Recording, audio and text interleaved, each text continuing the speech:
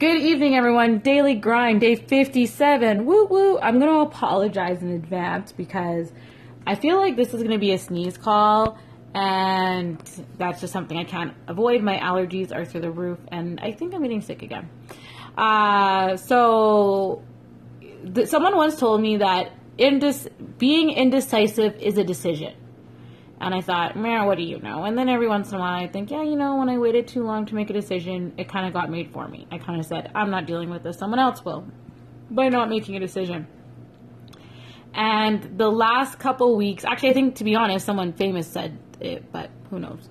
And the last couple weeks I've had to make some few decisions in my business. I did not want to. They scared me. And it wasn't that I was scared to make the decision, so to speak, but it was kind of that unknown.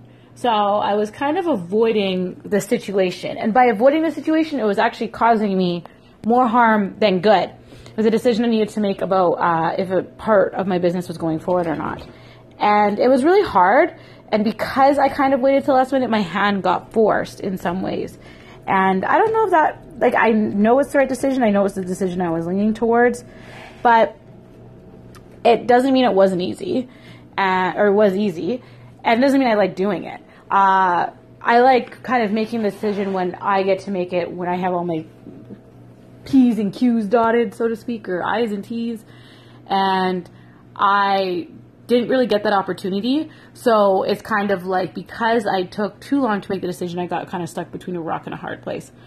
So with that being said, my lesson today really is make a decision. Even if it hurts, make a decision. Even if it makes you want to puke, make a decision. You can always go back and change your mind.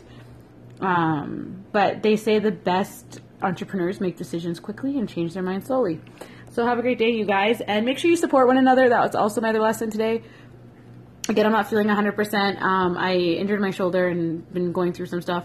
And another fellow entrepreneur, she released a book, so I went out to support her. And even though I didn't go very long, even if you only stay for 5 minutes, people, your presence really counts for them because they're pursuing their dreams. So just remember that no matter how you're feeling. Have a great day. Bye.